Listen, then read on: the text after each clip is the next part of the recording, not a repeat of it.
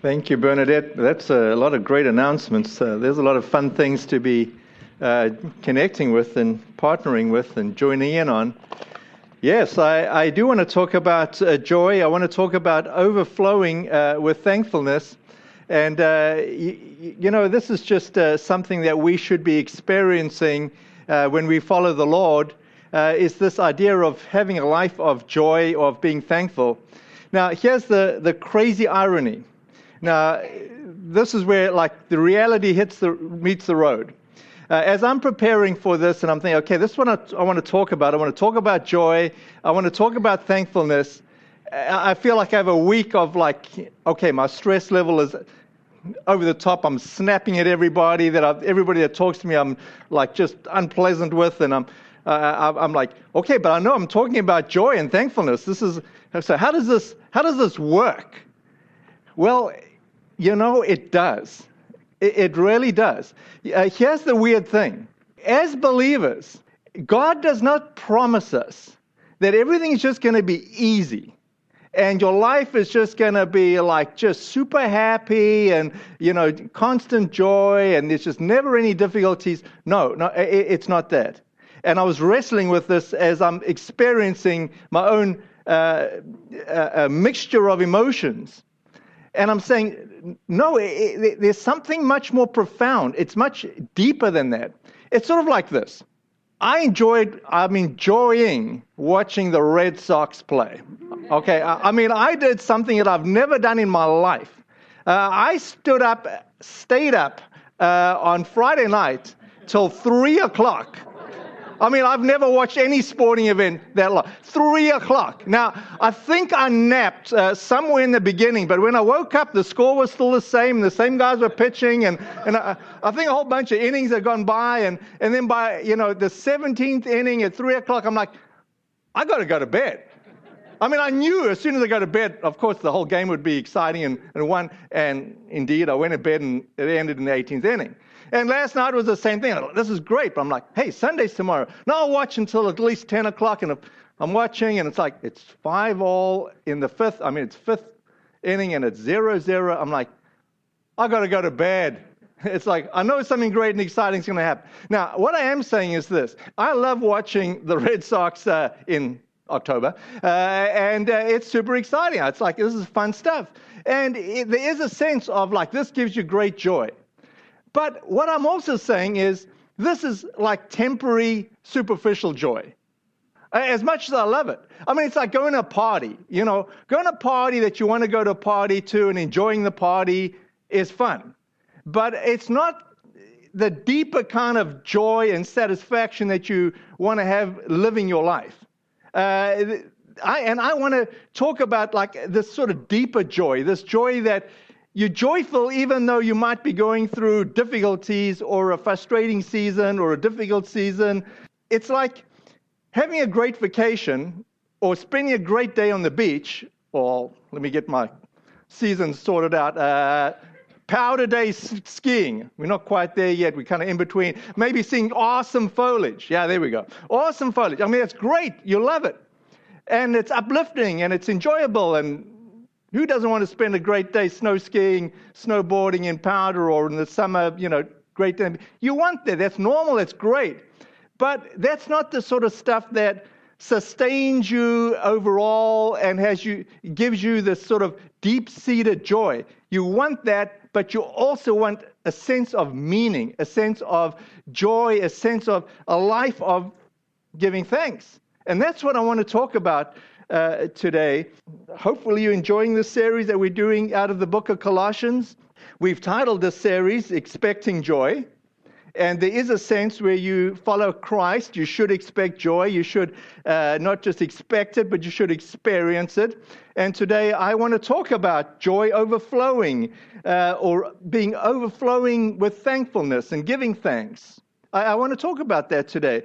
If you've missed some of the previous sermons, you might want to pick it up on a podcast and listen to some of them. Or if you're not podcast savvy, it's not really that complicated. Download the app, and if you get stuck, just ask your teenager. And then, you just sort of in your church. Or you can go to our webpage and listen to the past sermon series. But today I have titled the message, Joy Overflowing, and I want to look at this section in Colossians chapter 2, verse 6. So why don't you pull out your bulletin insert? You know, one of the reasons I give an insert is because when I go down all these rabbit trails and you go home and you're like, what was it all about again? Then you can pull out your insert and say, yeah, well, he was trying to make some points. And yeah, I vaguely remember him mentioning this and that. So, you know, it's helpful. I want to risk sharing a personal story. And this is a big risk that I'm taking because I'm walking a very fine line between expressing tremendous amount of joy and tremendous amount of thankfulness and also kind of like bragging. You know, and I don't really want to brag, but I do want to be grateful and thankful. Now, you can put up a slide of my daughter's wedding 2 weeks ago. Okay, like I'm just like a really proud dad. I just am, you know. And I'm proud. I'm really proud of my daughter. It's just one of those things where you're like, oh my gosh, this was an incredibly great wedding where my daughter just really, really loves Jesus. And this started sort of coming out in the wedding in every facet of the ceremony and the service. And it's also one of those things where you realize, wait a bit, this is a transformation in our lives where when we do a marriage, there's something which is super significant. Or should I say this? When you do a Christian or a Jesus-focused marriage, there's something really significant. Meaning, the point of the ceremony is to make vows before God and before friends and family. And then there's another significant event where it's the leave and cleave. It's like, okay, this is my responsibility now at this ceremony comes to an end, and there's another guy that's going to be like taking over. You know, it's significant. But the point is, it's not how great the photos are or how great the food was or you know, can I get this perfect photo so they're on Facebook? It's just going to look awesome. You know, that's what many weddings have become. What I'm saying as a pastor, for me, the most important part of the wedding is what are you saying to God, your vows, and that commitment before God and before friends. And so my daughter gets married. She doesn't ask me to do the ceremony, thankfully. She doesn't even ask her own pastor at the Ithaca Vineyard to do it, who's got a great last name, by the way. His last name is Davis. I mean, that's just really and his wife's name is Elizabeth. I mean, just an incredible thing. Fortunately, she goes by Betty. My wife's Elizabeth, for those of you that don't know my wife. Anyway, he doesn't marry her. No, the ceremony gets done by a person who just made a huge impact in her life as a teenager. Down in, we got a thing called Project Timothy, where our youth go down and this guy had really spoken into their lives when they were teenagers, and Megan had asked, you know, I asked him if he would do the ceremony. He said, yes, he'd love to do it. So, yeah, you know, we just had this great ceremony, and I was just really, really proud of my daughter on how she did it. I mean, I was kind of blown away. You know, I walked her down the aisle, I handed her off, and then, unlike most weddings, Megan had decided, okay, now we're going to worship. And I'm like, what? And so we just like, okay, so she had like these really unbelievable musicians from South America as part of the church, and they were doing live violin and piano, and we were just worshiping before we even got going in the ceremony. I'm like, oh my gosh, this is, you know, this just really makes me as a dad super, super proud. So I want to talk about this because this is the sort of thankfulness. This is a sort of deeper joy. You know, I could have a stressful week, which I feel like I've had.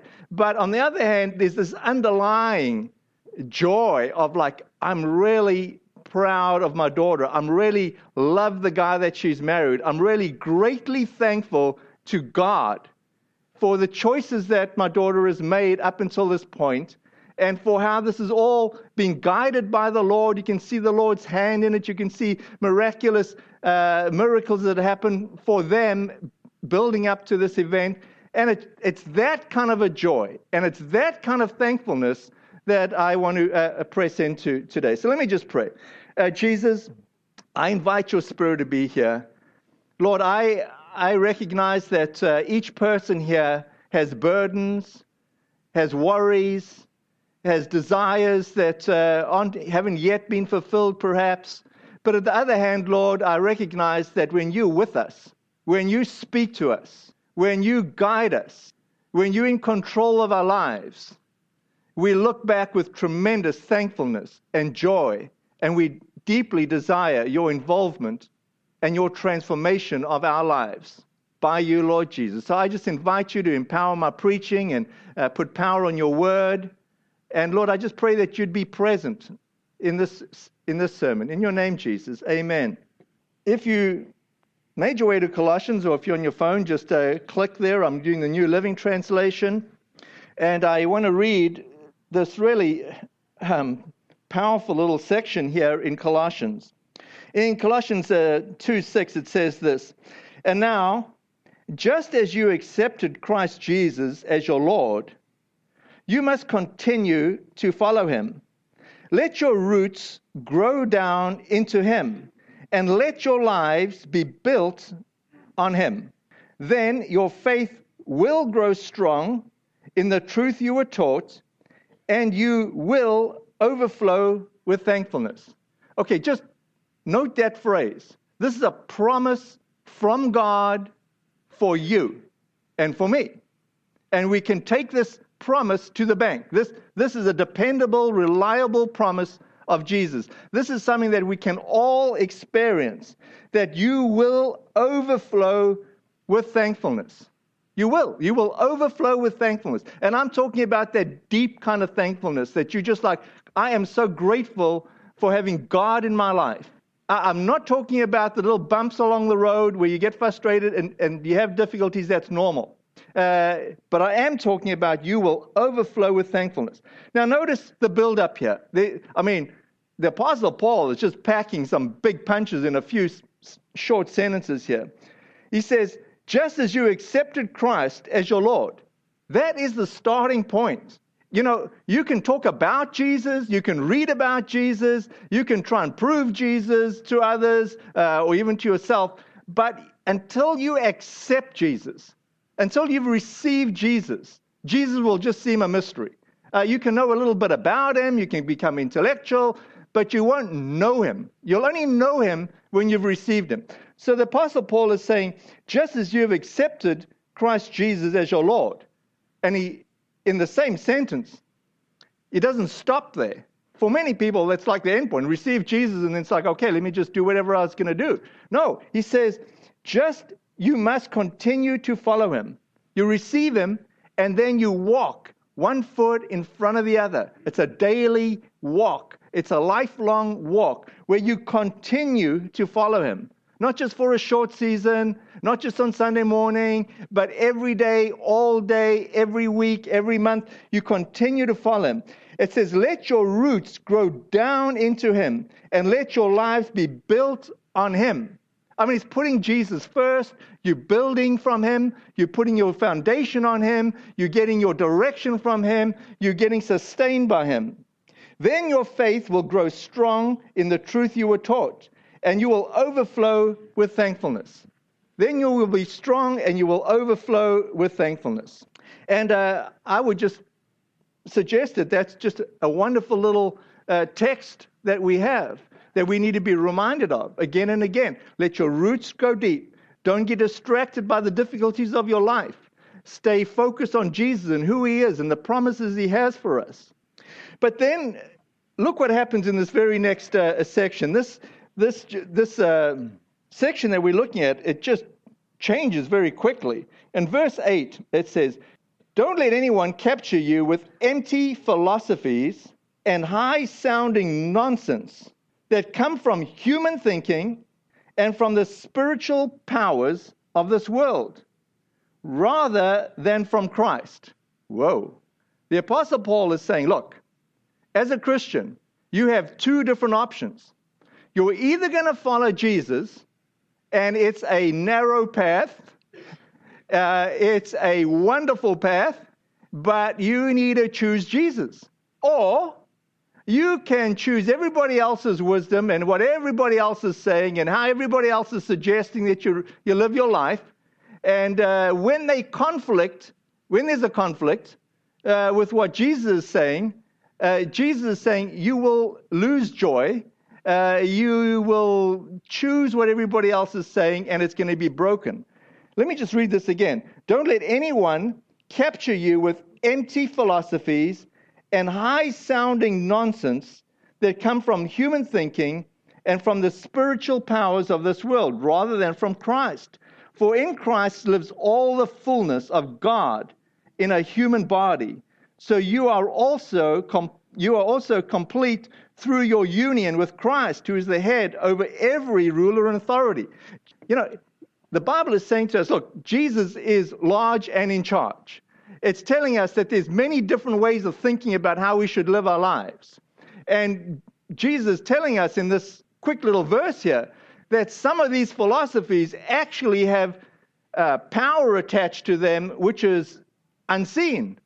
And what just seems to be like, an innocent little way of living your life, there's actually spiritual power, good and bad. And Jesus is saying, choose his way, choose his power. I want to talk about two practical ways of teasing this out.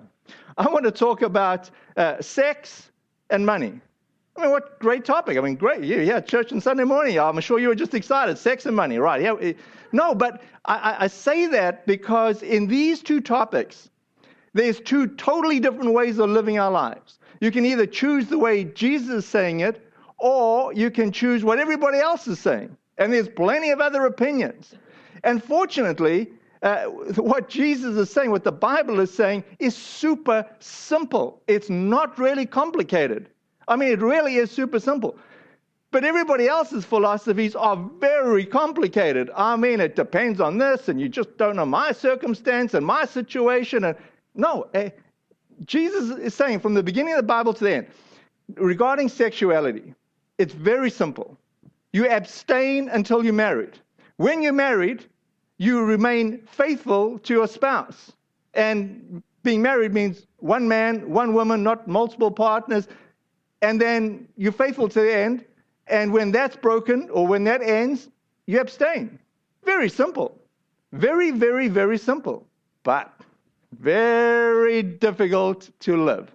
And that's where we all have the challenge. Each one of us has to wrestle with our sexuality. And each one of us has to wrestle which way are we going to do this? How are we going to do this? Are we going to do what God is asking us to do? It's pretty simple, but it's difficult. Or do you do what everybody else is saying? Let me just suggest this. And I'm so glad the teenagers are in, for those that are in. It is possible to abstain until you get married. I mean, as far as I know, I think that's what my daughter and her husband did. And I'm embarrassed to say that because it feels like I'm bragging and whatever. But at some point, can somebody please stand up and say it is possible and there are role models and this is the way you should live? Not only that you should live this way, but you can. And not only you can, it's the best way to do it. Honestly, when I reflect back on my life, I would say this. I wish I had got married younger, not older. I wish I'd have got married early. I got married when I was 28. I mean, it wasn't that late. But my 20s, when I look back at them, I'm like, they're not the greatest time in my life. I mean, I was doing things and saying things and being things that, weren't that great. I would have been way better off. Well, firstly, I only received Christ when I was 28. And then, my life dramatically changed. I mean, it was short measure thereafter, Liz and I got married. After never, ever wanting to get married. For me, getting married was the worst thing in the world. When I received Christ, that'd be like a 180. I wanted to get married quickly, really quickly. So what I am saying is, when my kids got married, I was like, whoa, man, they're young, especially my son. It's like, you're only 24.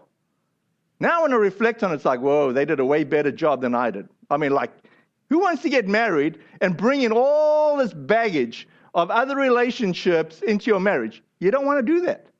You want to get married, if you can, abstain until you get married. I'm just putting out what God's ideals are. And I know as I'm saying this, there's tremendous amount of guilt and other express feelings. Yeah. We can deal with it. I just want to put out what God's saying, because when we do it God's way, there's a tremendous benefit and payoff for us. Many of you are familiar with Proverbs 22:6. I don't have it as a slide. And some of you are familiar with it in the New King James Version, which is, train up a child in the way he should go, and when he is old, he will not depart from it. Or in the New Living Translation, direct your children onto the right path, and when they are older, they will not leave it. Now, this is what the Lord is saying to us, like, instruct your kids, teach your kids. I also know that, for all the best parental training and coaching, your kids have free will. They may or may not listen to you. You might have done the best job possible as a parent, and your kids could still make bad choices. On the other hand, you could do a lousy job as a parent and not give any instruction. Your kids could just make awesome choices. I mean, that's the reality. But I am saying this, as I reflect back on my daughter, particularly my son, but on my daughter, just because, she's getting married, there were some things which just seemed to really greatly help her in this path. One was being involved in our children's ministry right from the get-go. I mean, it was just like the natural thing for her to just go to church and be part of our children's ministry. And I tell you, we have a fantastic children's ministry program with Debbie Dean leading it, and many of you volunteering in it. I could not recommend our children's program more highly for you that have kids in our children's ministry. But the other thing that made this massive, massive impact on my daughter was when she was here at this church as a teenager in youth ministry.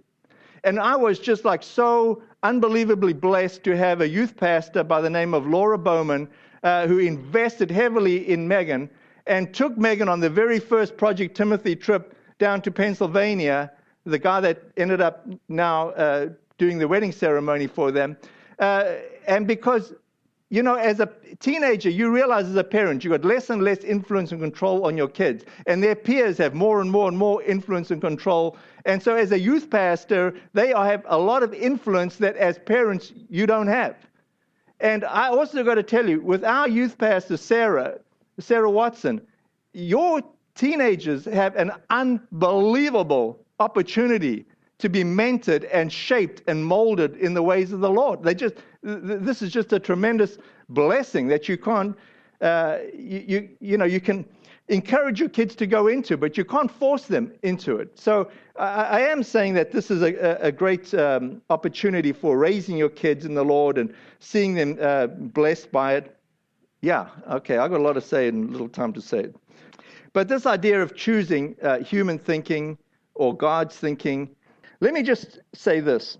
When we talk about sexuality and we look at the situation that we find ourselves in today, we can get very discouraged because we can feel like, man, this world has got a lot of problems. I want to just suggest to you that in the world of the Bible, the sexual issues were way worse than they are currently. We are not living in a time when it's worse than when it was in the Bible. I mean, think of this. Imagine in biblical times where temples and prostitution were intercommingled. In other words, if you wanted, you would go to a male prostitute or you would go to a female prostitute as part of your temple worship. This was normal. It was part of society. The kids were watching this and seeing this. I mean, there's nothing that we involved in or seeing or part of today that's that dramatic. God is saying in those days and in these days, no, abstain until you get married. Be faithful to your spouse. I mean, it was dramatic then and it's dramatic now. And there's tremendous pulling by others to tell you, no, there's a better way, a different way, that's old-fashioned. You choose either, worldly wisdom or God's wisdom. Now, it is true that like sexting on phones today is a big issue. I mean, there's an article I was reading this week in the Wall Street Journal, my favorite newspaper, on sexting. And in this article, they were suggesting that if your kid is 9 years old or older, you need to be having a discussion about sexting because it's just so prolific and the issues and the problems that are involved with that. So I am saying it's like, yeah, the discussion needs to happen at a young age. And then when I was doing our insurance policy here for the church, and then the insurance broker comes and he said, look, the main issue today at churches is sexual issues. And he says the real issue is teenagers on teenagers. And he said the number of lawsuits and stuff is just like crazy. To say it's not a real issue, it's a real issue. And to say that there's like many different opinions on how you should live sexually, everybody's got an answer until it goes wrong. And then like they just abandon you, you know. But I am saying that you choose the Lord. You choose the Lord's way of doing things. It will pay off in the long run. You will be blessed. And I encourage you to do that. See it as a guardrail. Like what barriers, what guardrails are you putting in to protect yourself from falling off? And use biblical guardrails. That's really all I want to say on this thing. Now, money. Okay, sex was easy. Let's talk about money. Well, this is a light subject. Okay, we can laugh. Yeah. You know, in the world, I mean, I think the biggest issue here that I see as a pastor is debt. I mean, everybody's got advice on how to manage your money. And if you're in debt, credit card debt, countries are in debt, corporations are in debt, individuals are in debt. And the Bible is saying exactly the opposite. It says, don't get in debt. Under no circumstances get in debt. Maybe for a mortgage on your house, but like no other reason, no debt. No student debt. Whatever you do, don't sign a loan for your kid's college. Like that's called surety. And the Bible has strong words about that. It says, don't do it. Look what it does say. Proverbs 22:26. Don't agree to guarantee another person's debt or put up security for someone else. Don't sign college debt for your kids. Proverbs 22:7. Just as the rich rule over the poor, so the borrower is a servant to the lender. Get this in your head. God says to be blessed. What it means to be blessed financially as a Christian is that you will be the head and not the tail. And what God is saying, when you get in debt, this proverb becomes pertinent. You will become a servant to the lender. God doesn't want you to be a servant to the lender. He wants you to be the lender. He wants you to be generous. He wants you to be giving. He wants you to be the head and not the tail. Proverbs 21:26. Some people are always greedy for more, but godly love to give. I mean, it's a simple formula. You save first and then you spend. If you don't have the money, you don't spend it. But the world's formula is saying, but you can credit card, a loan, you can commingle credit cards, you can add another one and switch them, and then you've got a store credit, they'll give you a 20% discount. It gets so complicated. So complicated. You know, God's way is so simple. You just you have the money, like real cash. You do, you've paid off all your bills, spend it and enjoy it. You don't do it. Be generous. I mean, God says, look, live with your finances in a totally different way. He says, you can keep 90% of what you got, but give 10% to the Lord. And we're like, no, I'm not wealthy enough. I can't afford that. And blah, blah, blah, blah. You're never going to be wealthy enough. You're never going to be able to afford it. You either do it God's way and be blessed, or do it your own way and you're on your own. Let's sum this all up. In verse 11, it says this. When you came to Christ, you were circumcised, but not by a physical procedure. Christ performed a spiritual circumcision, the cutting away of your sinful nature. For you were buried with Christ when you were baptized, and with him you were raised to new life because you trusted in the mighty power of God who raised Christ from the dead. Here's what the Apostle Paul is saying. He's saying, listen, you can live according to the way of the world, or you can live according to God's way. God's way is this. You give your life to Jesus, you put your roots down in him, you get baptized, and God does a transformation. Call it circumcision. He's saying it's a spiritual transformation. He's going to cut away all the gump in your life, and he's going to give you the Holy Spirit. He's going to empower you to live a life of holiness and overcome all the odds and to get through all the difficulty and to give you joy. And you will experience what God is saying. You will overflow with thankfulness if you're willing to let God be in control of your life. And if you will pursue God and follow God, God's promises are dependable. And I'm just saying, as I reflect back on my daughter, it's like, God, you have been faithful. Your promises have have come true. And I'm greatly thankful. Friends, I just want to encourage you. Do the godly thing. Live your life according to the Lord. Receive Him. You know, what happened in your life before you became a Christian is pretty simple. God just forgives you. The bigger question is when you are a Christian, how do you continue and go? And, you know, when you mess up, how do you get back on the right path of the Lord? And I want to say this. The Lord is gracious. He is forgiving. You know, from the beginning of the Bible to the end, people have been involved in sexual sin, sexual problems. And God gets so frustrated and people's lives are so ruined. But God, again and again, is like, okay, I want to help you out. I want to get you going again. I want to bless you again. And He does. And you see the stories in the Bible of how God just restores and encourages and believes in us and is for us and not against us. God loves us. He wants us to be blessed, but He wants us to have enough gumption to say, God, I need you. I am battling with my sexuality. I'm battling with my finances. God, I need you. I need your help. I need your direction. And God, give me the guts to just live it out the way you are telling me through the Holy Spirit to live it out. And God will. But you've got to realize that this is not just a simple matter. You are dealing with something stronger. There is a power associated with sexuality and money, which is outside of the normal realm. It's a spiritual power. There's a dynamic going on there, and you need to depend on God to break those things. It's not easy, but it is possible, and God will give you the ability to overcome it, and you will live a life of joy and of thankfulness. Say no more. Jesus, I just thank you for these people. I am actually greatly thankful for every person here today. Lord, I am grateful that there are many willing and desiring more of you, not less of you. And Lord, I thank you as we get together and we share our struggles and our frustrations.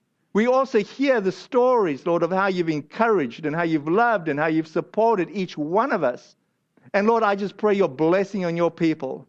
Lord, that we can truly wake up and say it's a new day and you for us and you with us. In your name, Jesus. Amen.